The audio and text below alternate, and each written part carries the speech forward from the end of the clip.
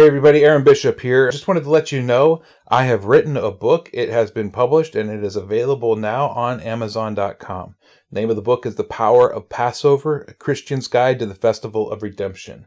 If you want to know what Passover is about, just a really deep dive into the festival, into its history, and into why where we're at today, and even an instruction guide on how to hold your own Passover. It's got everything in it. So if you'd like to check that out, go to Amazon.com and search for The Power of Passover. And now we'll return you to your regularly scheduled program.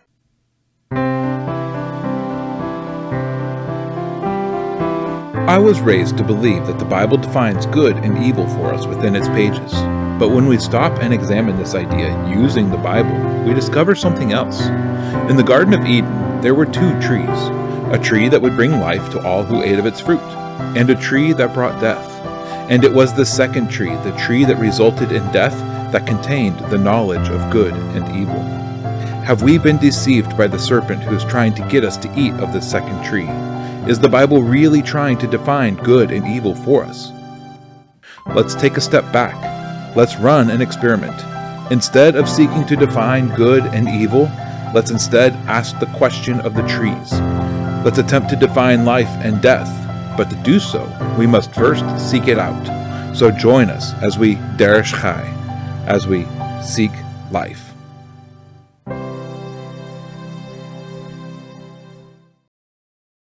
Hey everybody, welcome to the Derish Chai Experiment, the show where we examine the shadows of Scripture in the light of Messiah to discover what they can teach us about Him. This week we begin the end of the book of Exodus. And make no mistake, we are still in Exodus. The same book with the plagues and the parting of the sea and the giving of the manna and the 10 Commandments and so much more. And yet, for the entirety of the rest of the book of Exodus, we will be reading of what is commonly seen as boring blueprints for a building that we will never really get to see. Instructions for how to make garments that we will never get to wear. Instructions for incense that we will never get to smell, and oil that we will never touch. All for a type of worship that we will never get to experience. The fact is that it is very easy to get bogged down in the instructions to come. It's easy to get bored, to question, in fact, why these blueprints are even included in Scripture. What can we learn from these that have any kind of impact in any way in our own lives? Well, that's what we're going to be exploring for the next several months. For the next 12 weeks, we will be in the book of Exodus still, and for the vast majority of this, we will be speaking of the tent itself, the tabernacle, or the dwelling place, as it's called, the items in the tent, the clothing of the priests, the role of those who serve in the tent, and the role of the layman in relationship to the tent. But our discussion of this tent will not finish with the book of Exodus.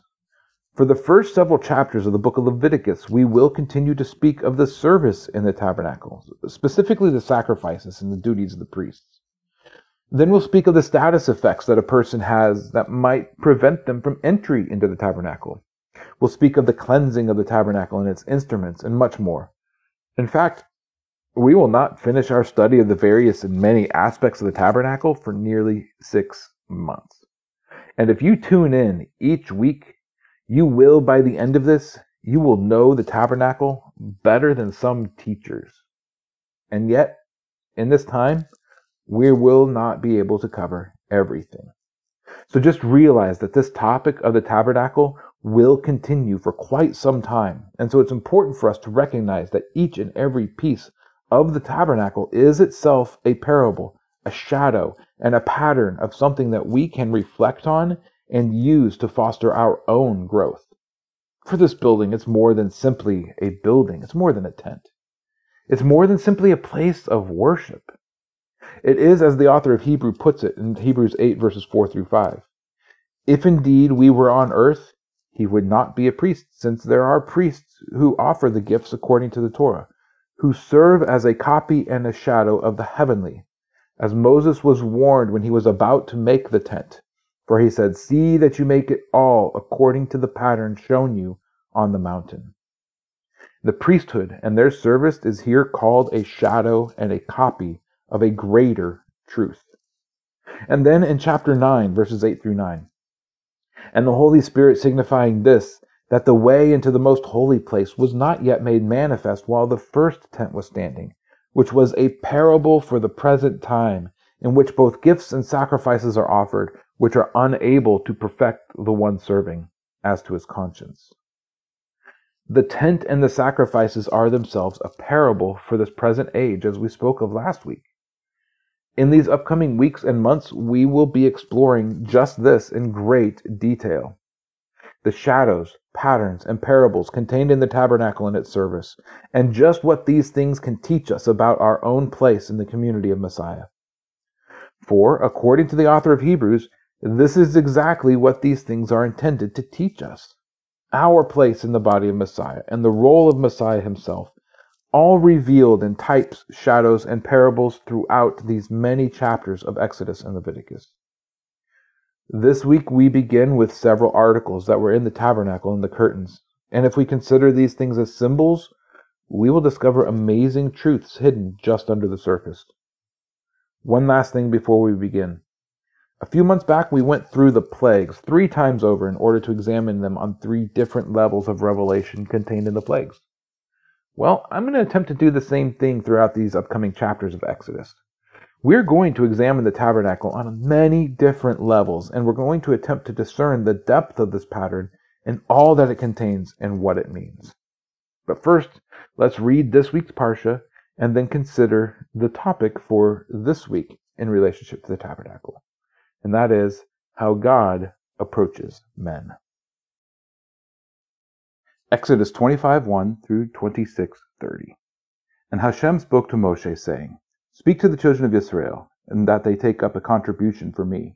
From everyone whose heart moves him, you shall take up my contribution. And this is the contribution which you take up from them: gold and silver and bronze, and blue and purple and scarlet material, and fine linen and goat's hair, and ram skins dyed red, and fine leather and acacia wood, oil for the light, spices for the anointing oil, and for the sweet incense, shoham stones, and the stones to be set in the shoulder garment and in the breastplate. And they shall make me a set-apart place, and I shall dwell in their midst. According to all that I show you, the pattern of the dwelling place and the pattern of all its furnishings, make it exactly so. And they shall make an ark of acacia wood, 2.5 cubits long, 1.5 cubits wide, and 1.5 cubits high. And you shall overlay it with clean gold, inside and outside you shall overlay it. And you shall make on it a molding of gold all around. And you shall cast 4 rings of gold for it, and put them in its 4 corners, 2 rings on one side and 2 rings on the other side. And you shall make poles of acacia wood, and overlay them with gold. And shall put the poles into the rings on the sides of the ark, to lift up the ark by them. The poles are in the rings of the ark, they are not taken from it. And into the ark you shall put the witness which I give you. And you shall make a lid of atonement of clean gold, 2.5 cubits long, and 1.5 cubits wide. And you shall make 2 cherubim of gold, and make them of beaten work, at the 2 ends of the lid of atonement.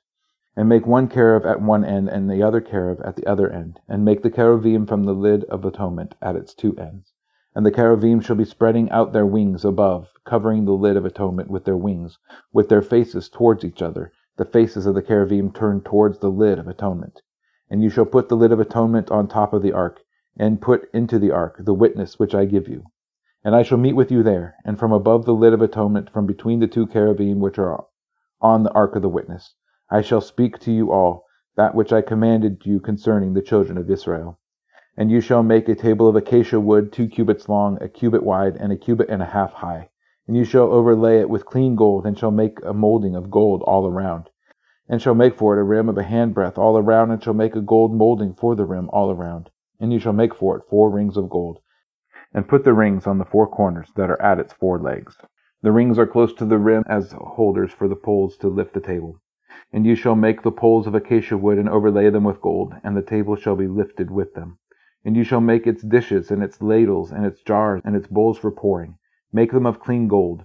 And you shall put the showbread on the table before me continually. And you shall make a lampstand of clean gold. The lampstand is made of beaten work. Its base and its shaft, its cups, its ornamental knobs, and blossoms are from it. And 6 branches shall come out of its sides, 3 branches of the lampstand out of one side, and 3 branches of the lampstand out of the other side. 3 cups made like almond flowers on one branch, with ornamental knob and blossom, and 3 cups made like almond flowers on the other branch, with ornamental knob and blossom. So for the 6 branches coming out of the lampstand. And on the lampstand itself are 4 cups made like almond flowers, with ornamental knob and blossom. And the knob under the first 2 branches of the same, and a knob under the second 2 branches of the same, and a knob under the third 2 branches of the same, according to the 6 branches coming out of the lampstand. Their knobs and their branches are of the same, all of it one beaten work of clean gold. And ye shall make 7 lamps for it, and they shall mount its lamps so that they give light in front of it. And its snuffers and their trays are of clean gold. It is made of a talent of clean gold with all these utensils. So see and do according to the pattern which was shown to you on the mountain. And make the dwelling place with 10 curtains of fine woven linen, and blue and purple and scarlet material. Make them with cherubim, the work of a skilled workman. The length of each curtain is 28 cubits, and the width of each curtain 4 cubits, all the curtains having 1 measure. 5 curtains are joined to each other, and 5 curtains are joined to each other. And you shall make loops of blue on the edge of the end curtain on one set, and do the same for the edge of the end curtain on the other set. Make 50 loops in the one curtain, and make 50 loops on the edge of the end curtain of the second set, the loops being opposite of each other. And you shall make 50 hooks of gold, and shall join the curtains together with the hooks, and the dwelling place shall be one. And you shall make curtains of goat's hair for a tent over the dwelling place. Make 11 curtains. The length of each curtain is 30 cubits, and the width of each curtain 4 cubits, 1 measure to the 11 curtains. And you shall join the 5 curtains by themselves, and the 6 curtains by themselves, and you shall double over the 6 curtains at the front of the tent. You shall make 50 loops on the edge of the curtain that is outermost in one set, and 50 loops on the edge of the curtain of the second set. And you shall make 50 bronze hooks, and put the hooks into the loops, and join the tent together, and it shall be one. And the overlapping part of the rest of the curtains of the tent, the half curtain that remains, shall hang over the back of the dwelling place. And a cubit on one side and a cubit on the other side of what remains to the length of the curtains of the tent is to hang over the side of the dwelling place, on this side and on that side, to cover it. And you shall make a covering of ram skins dyed red for the tent, and a covering of fine leather above that. And for the dwelling place you shall make the boards of acacia wood, standing up. 10 cubits is the length of a board, and a cubit and a half the width of each board. 2 tenons on each board for binding one to another. Do the same for all the boards of the dwelling place. And you shall make the boards of the dwelling place 20 boards for the south side, and make 40 sockets of silver under the 20 boards, 2 sockets under each of the boards for its 2 tenons. And for the second side of the dwelling place, on the north side, 20 boards, and their 40 sockets of silver, 2 sockets under each of the boards. And for the extreme parts of the dwelling place, westward, make 6 boards, and make 2 boards for the 2 back corners of the dwelling place, and they are double beneath, and similarly they are complete on top, to the one ring.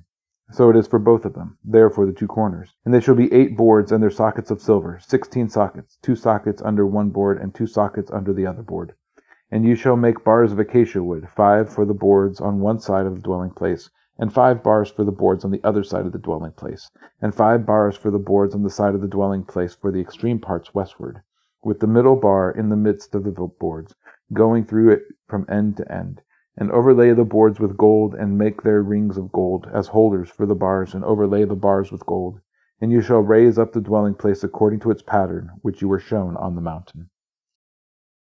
And this parsha opens with instructions that a contribution was to be taken, a free will offering taken from the goods of the people for the purpose of building this dwelling place for Hashem.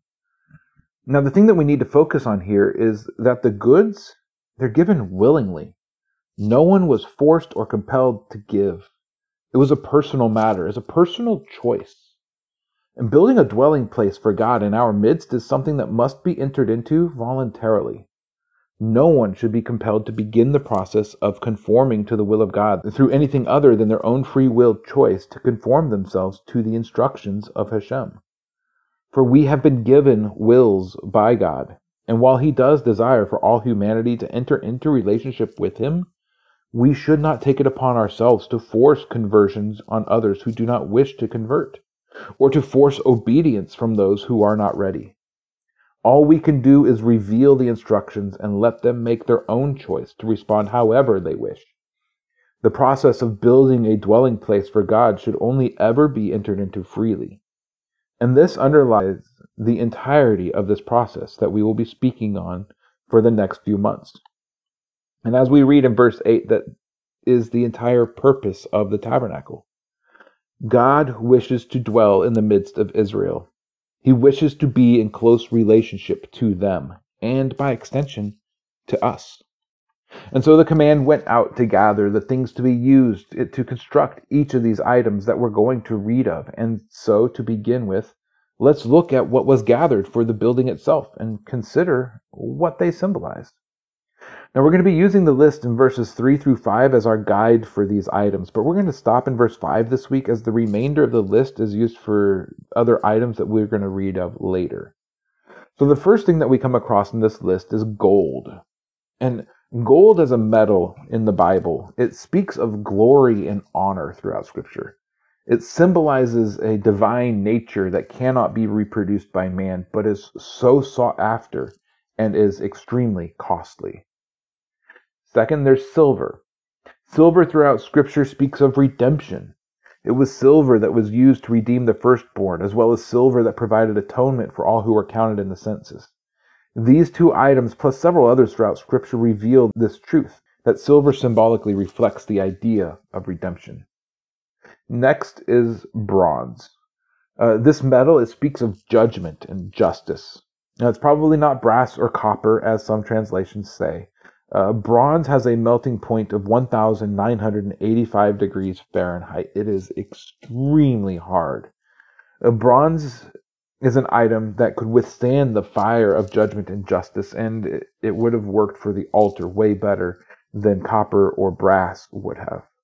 The brazen altar, the bronze serpent, however, these and many other items reveal the truth that the bronze is judgment and justice. Then there is blue, purple, and scarlet material. And we'll speak more of these when we get to the curtains.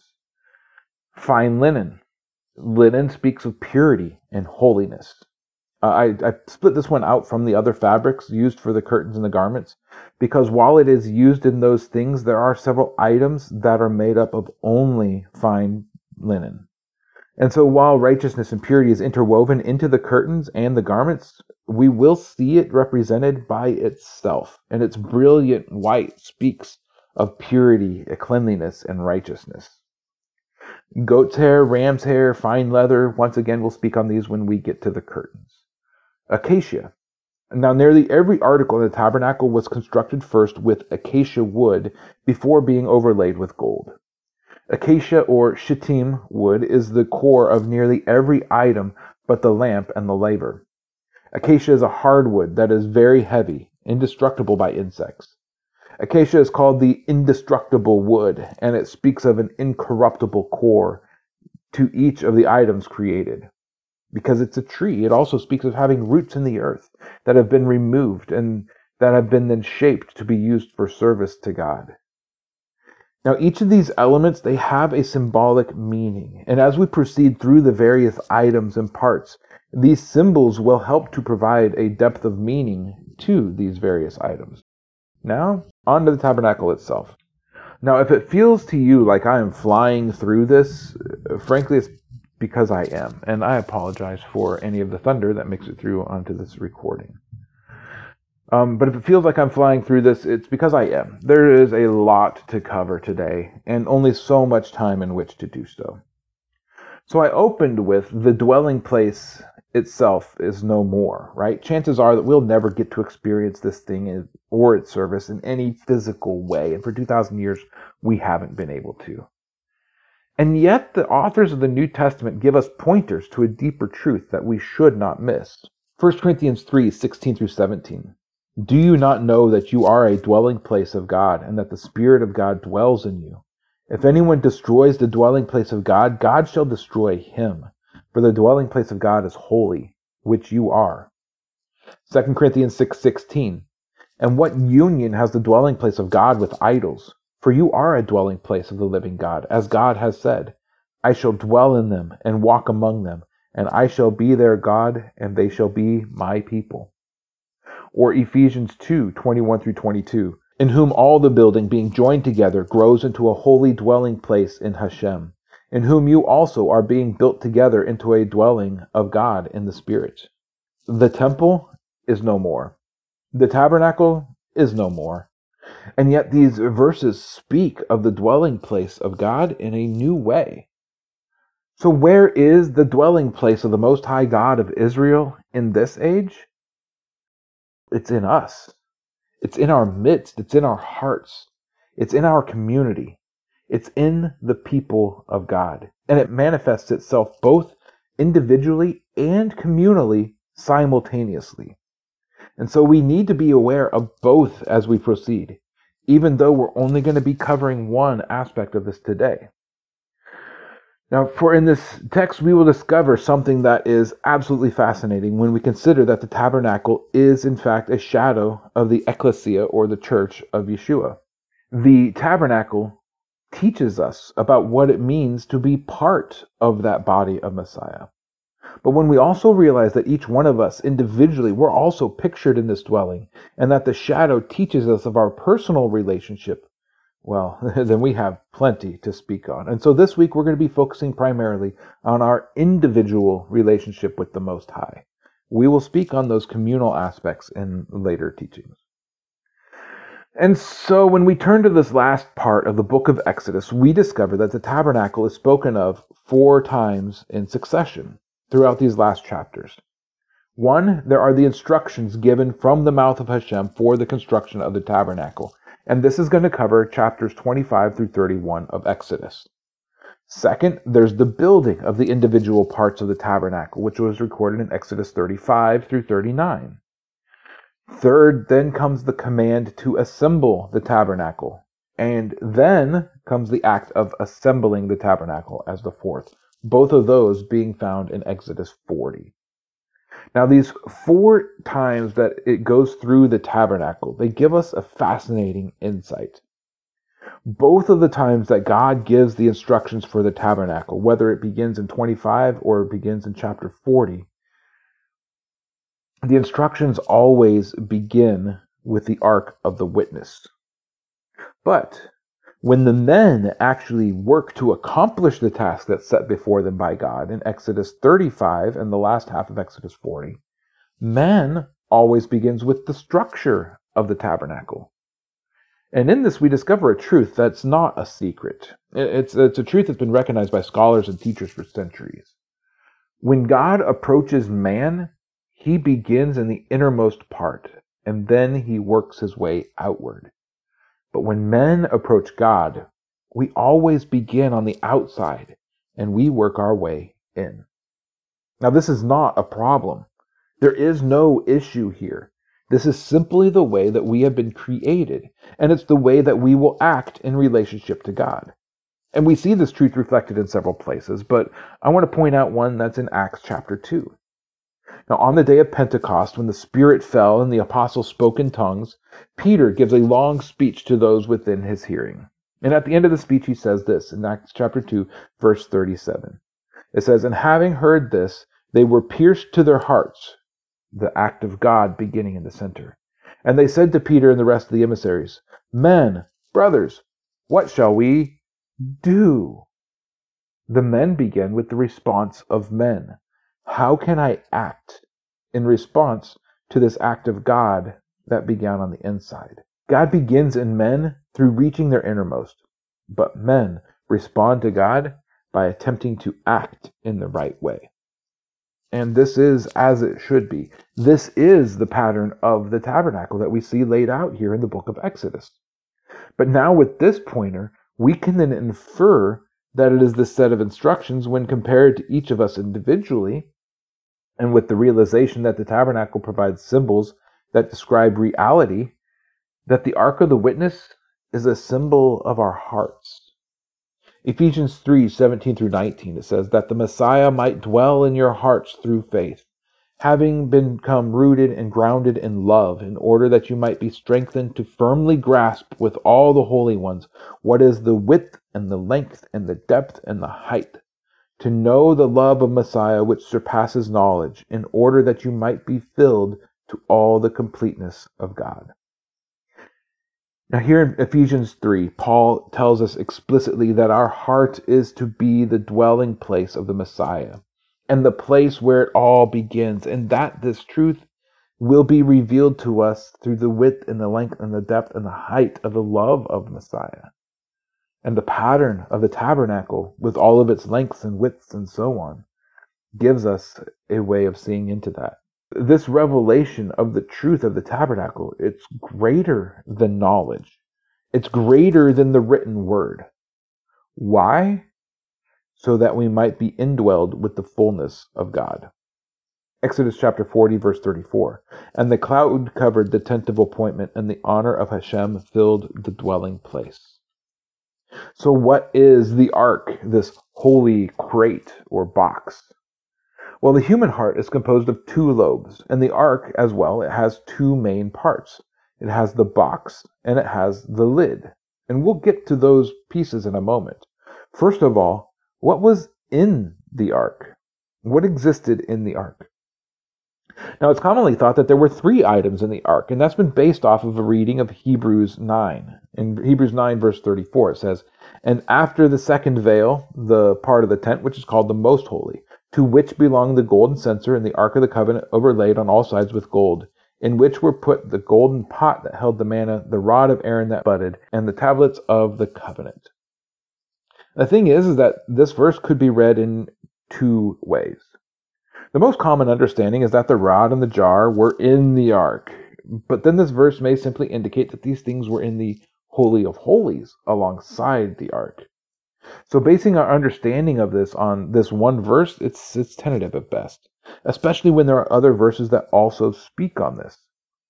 For example, in Exodus 16, verse 34, the command is for the jar of manna to be placed before the witness. And the same goes in Numbers 17:10 with Aaron's budded rod. It was to be placed before the witness.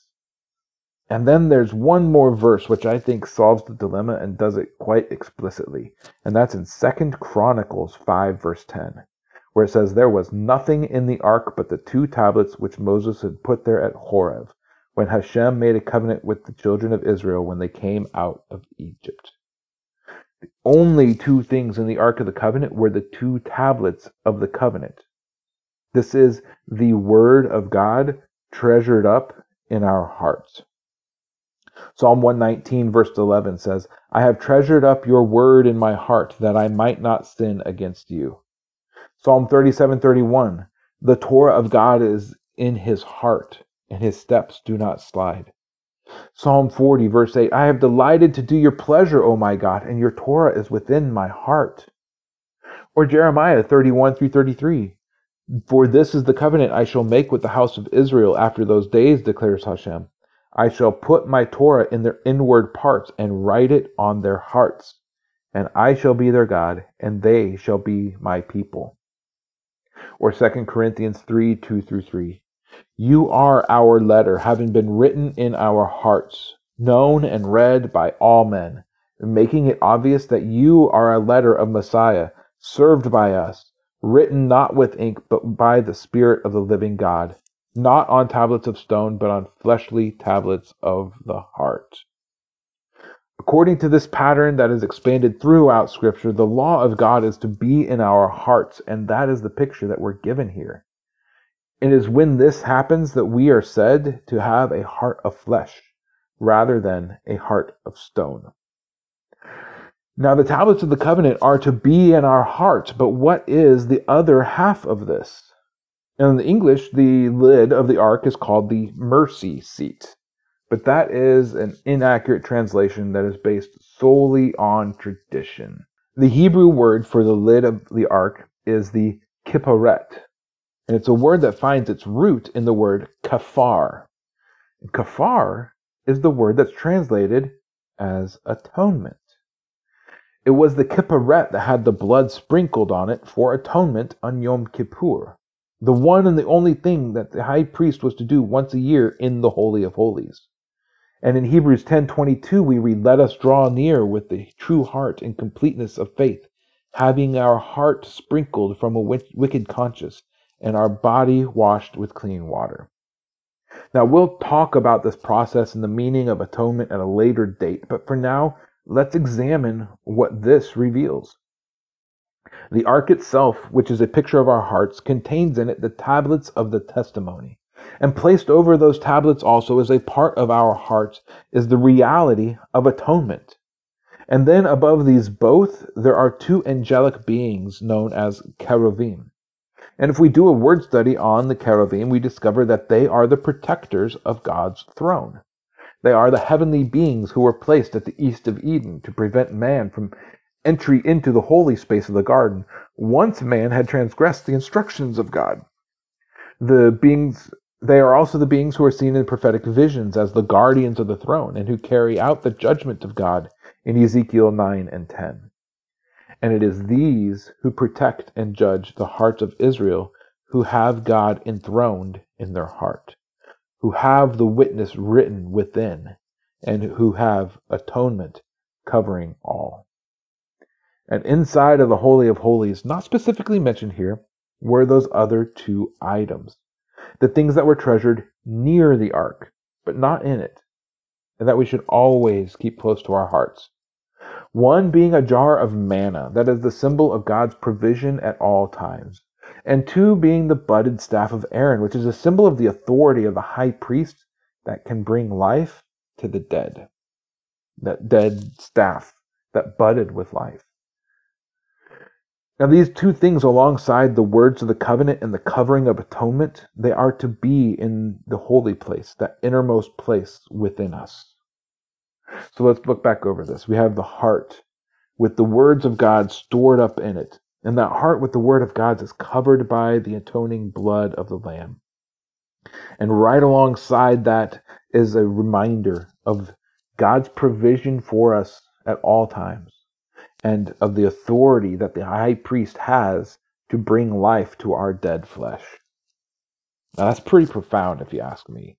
And that's just the beginning of the tabernacle. The next piece that we read of is the table of showbread. Now, the table of showbread is a table that was placed in the holy place, and it contained 12 loaves of bread that would then bask in the presence of God for an entire week before being eaten by the priests on the following Sabbath. Now, all through Scripture, we see bread used as a metaphor for the Word of God. Deuteronomy 8:3, for example, and he humbled you, and he let you suffer hunger, and fed you with manna, which you did not know, nor did your fathers know, to make you know that man does not live by bread alone, but by every word that comes from the mouth of Hashem. Or John 6:33, for the bread of God is he who comes down out of the heavens and gives life to the world. So they said to him, Master, give us this bread always. And Yeshua said to them, I am the bread of life. He who comes to me shall not get hungry at all, and he who believes in me shall not get thirsty at all. And who is Yeshua? He is the Word made flesh. Or Isaiah 55, 1-3, it says, Oh, everyone who thirsts, come to the waters, and you who have no silver, come, buy and eat. Come, buy wine and milk without silver and without price. Why do you weigh out silver for what is not bread, and your labor for what does not satisfy? Listen to me and eat what is good, and let your being delight itself in fatness. Incline your ear and come to me. Hear so that your being lives. And let me make an everlasting covenant with you, the trustworthy covenant loyalty of David. Did you catch that?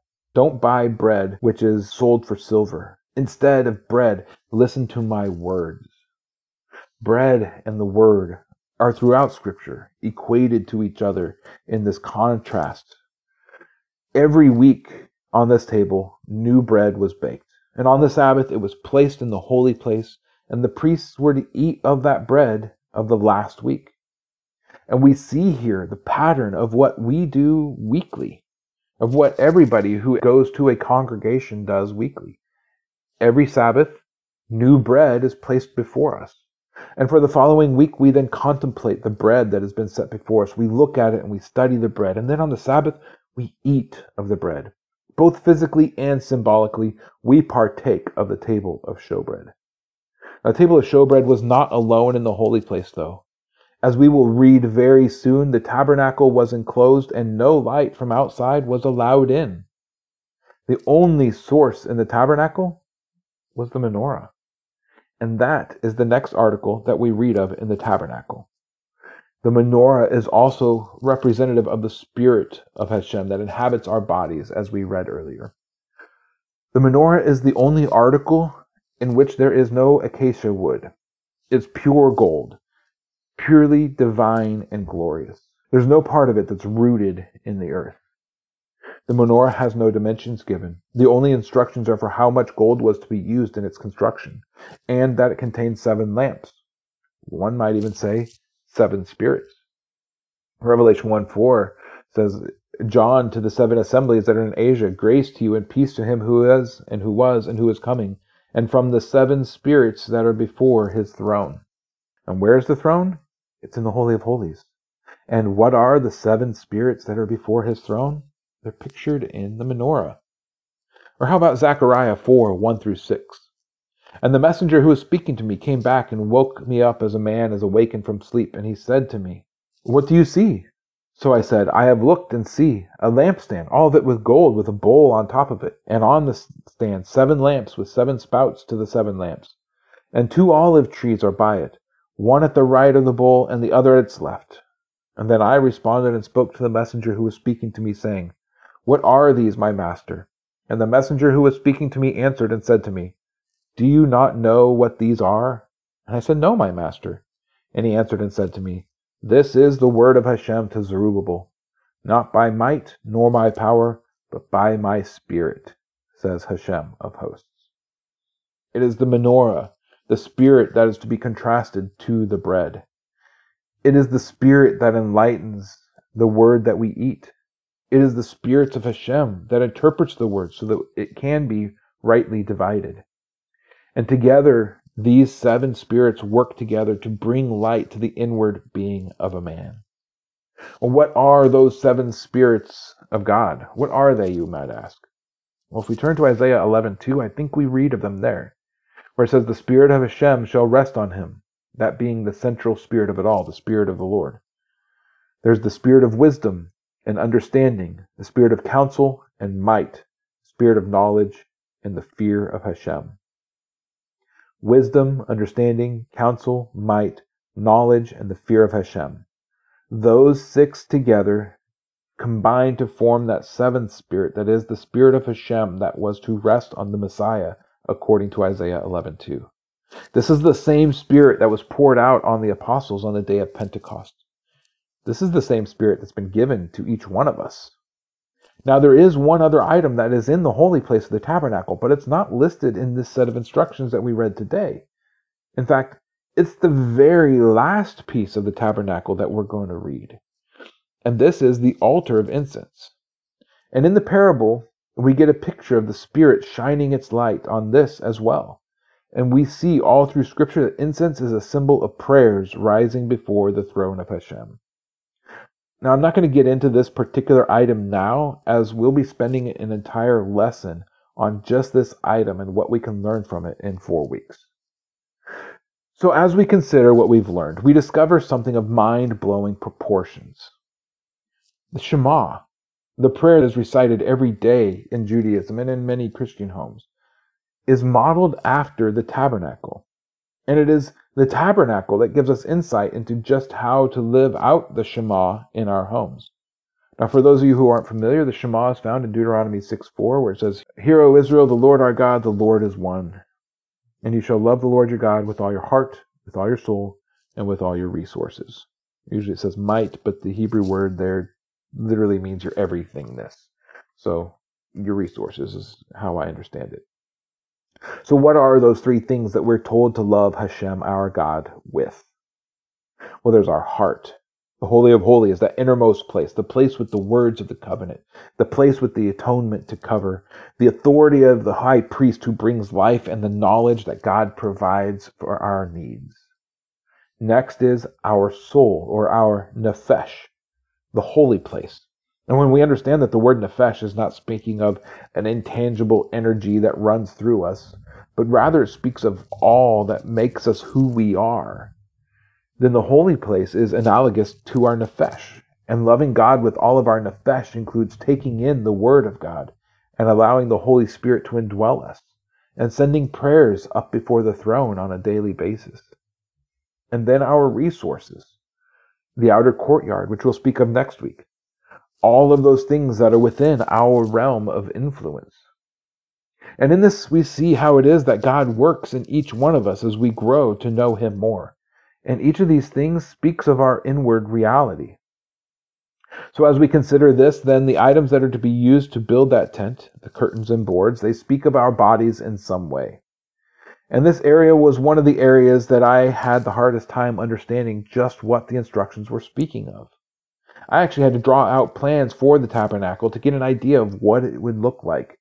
And while doing so, I discovered that I was actually wrong in several areas of my understanding of what it was speaking about, what it would look like, how it was executed. It's not just me, though. The thing that precipitated this drawing was because I was doing a bunch of research through different scholars about what people had to say about the tabernacle. And as I looked, so much of it conflicted with each other. There's no consensus as to how this was supposed to be done. So I did it myself. I broke it down and I actually drew a blueprint for the tabernacle. Just how would this building have been assembled?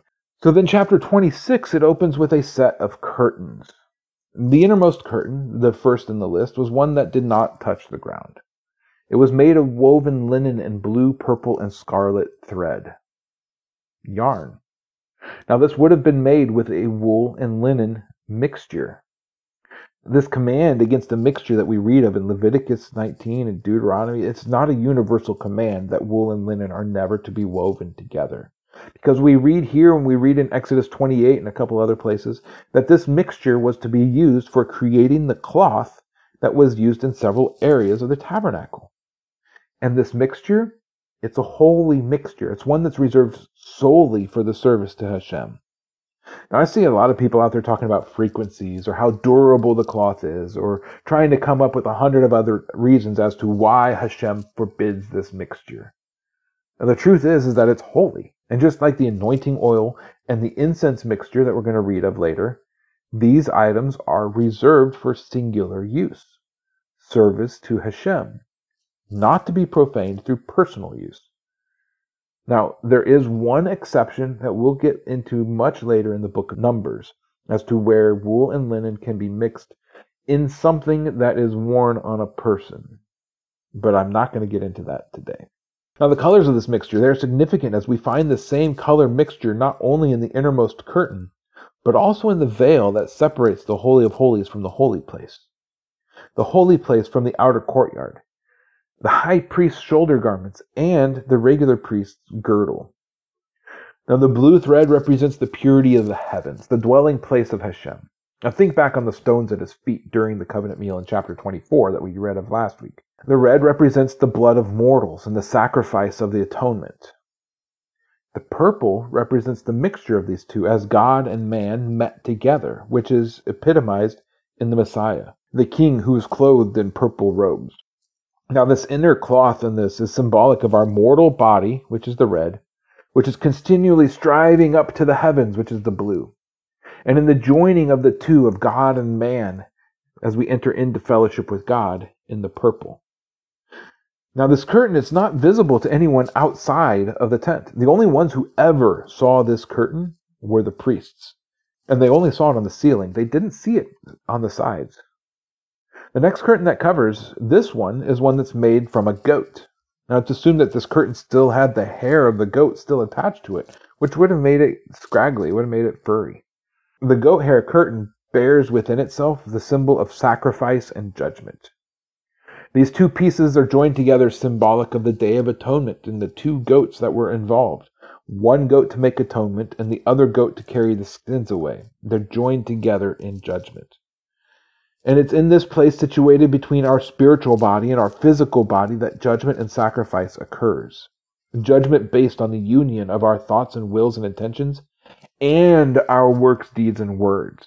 It's not a judgment of works or a judgment of thoughts and will. It's a judgment of both. And it's symbolized in the inside of the tabernacle and that inner body man with the woven curtains and the outer courtyard and that outermost curtain of just pure leather. Now, this curtain, it did reach all the way to the ground on all sides, and it speaks of its earthly nature. But the only place that it was visible was at the entrance, where 4 cubits of this cloth would overhang the entrance on all sides, and then it was doubled back on itself.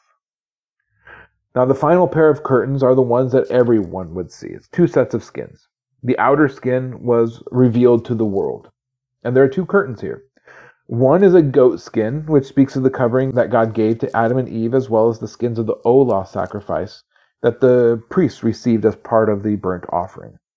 This skin is thought to have overhung the other curtains and been snug up to the sides of the tabernacle, and it would have been dyed red.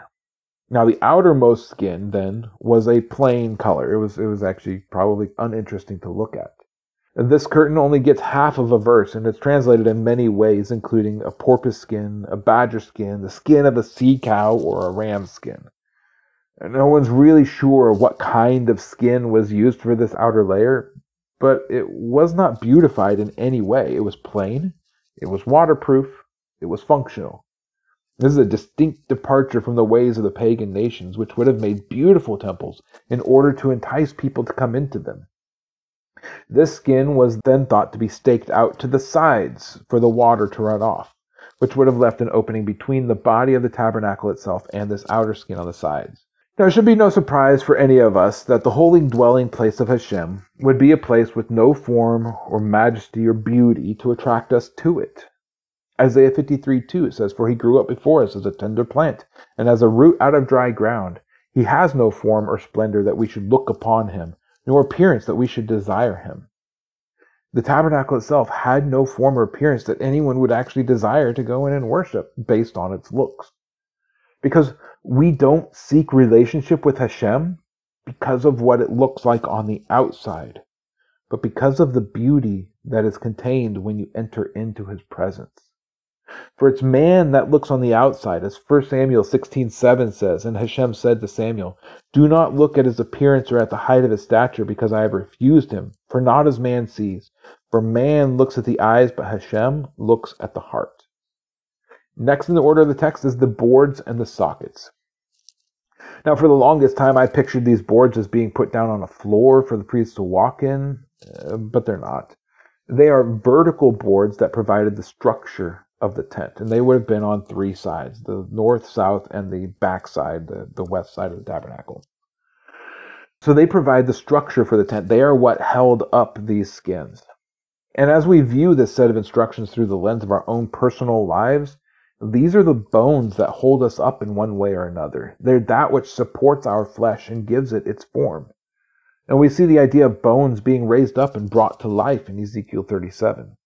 This passage usually being understood as a communal putting together of many pieces into one.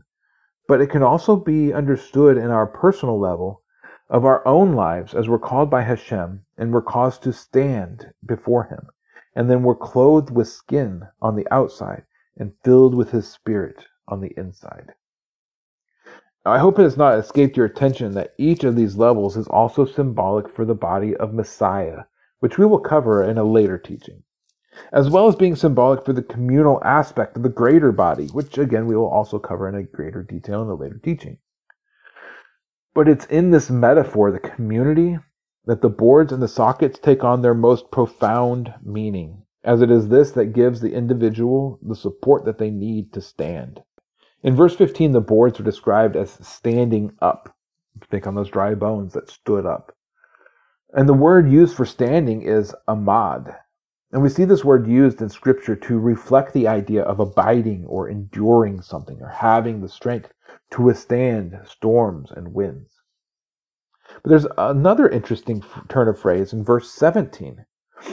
In many translations, we read that they are set in order, one against the other.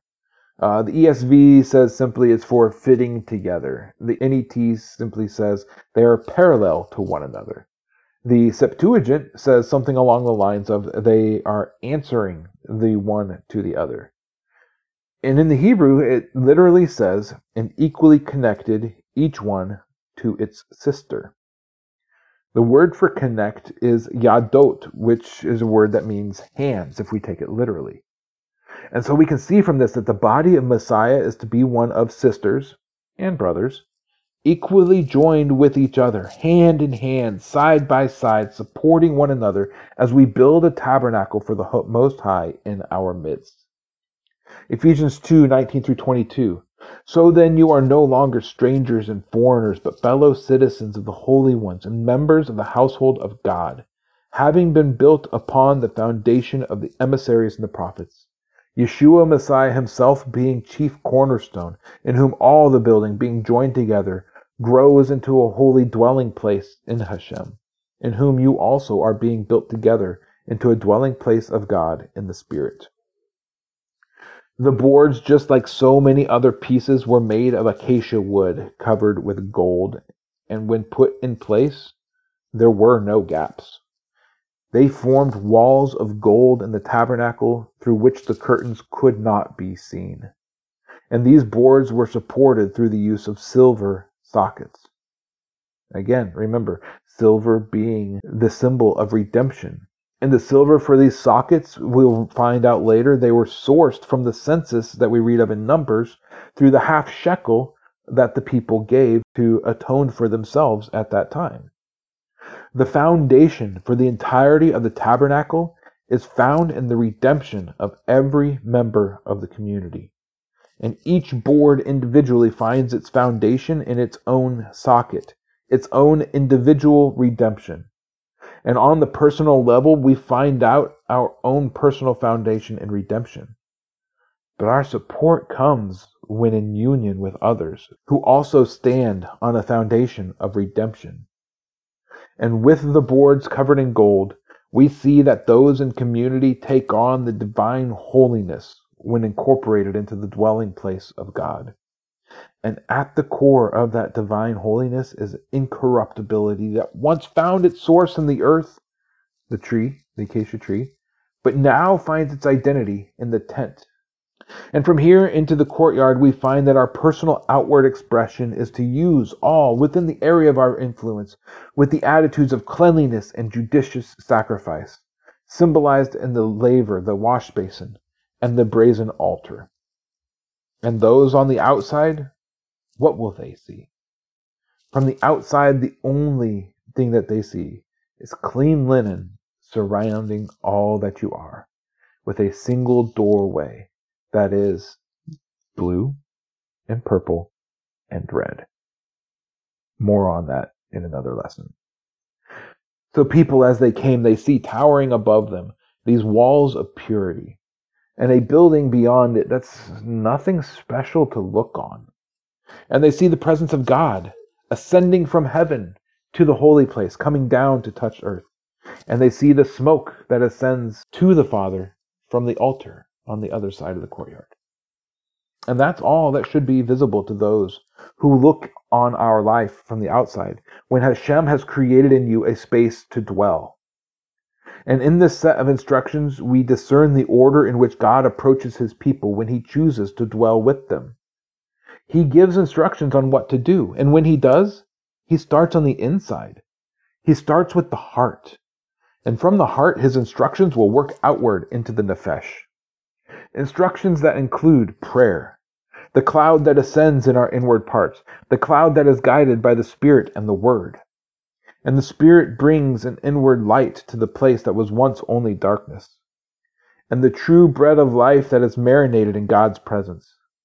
The words that we think on weekly as the Spirit illuminates the Word, and the taste is influenced by our prayers. All of this is contained in a structure that's not pretty from the outside, but contains marvelous wonders. And from there, God gives instructions on how to live lives of sacrifice and cleanliness within our realm of influence and in our lives. And this building reflects our own lives as people who have been redeemed, who have come to the foot of the mountain, who have spoken the words, all that Hashem has said we will do, and who have entered into covenant with him. Lives built on the foundation of redemption, upheld through unity with others who have put on the incorruptible and divine, surrounding articles of life with God and all that is needed and necessary to dwell with him. For that is what he seeks, and that is what we seek. And in the tabernacle, we discover how this can be accomplished. And this week we looked at what it looks like for God to approach man, the form that his instruction takes as it begins, and the path that it takes as it works in us. Next week we're going to re-enter the tabernacle once again, and this time we're going to be examining the way in which mankind approaches God. The path that we should take as we seek to dwell with him. the path that responds to the pricking of our hearts with the question of, what then shall we do? For the tabernacle contains so many patterns within, all overlaid with each other, and each of the various levels is just as profound and enlightening as the previous. And so as we study this excellent building, I pray that the depths that are revealed within this building help us all to enter into the work of creating in our midst, both personally and communally, a place for the Most High to dwell. For this is not something that is done for the community of God. It is a process that begins with instructions. But it is what the community of God does according to the pattern that we've been given. It is our work that we have been tasked with. And so let's follow these blueprints in ourselves and in our communities and build a dwelling place for our God. Because these blueprints, they reveal the way of life. And as we Derish Chai, as we seek life, having a map and a blueprint, well, that's a really good place to start. Shalom.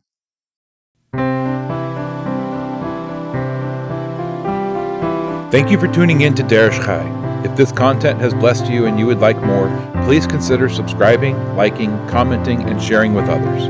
To find out more about what we do and to support this ministry, head over to seeklifesc.com. That's seeklifesc.com. We'll see you again next time as we Derish Chai, as we seek life. Shalom.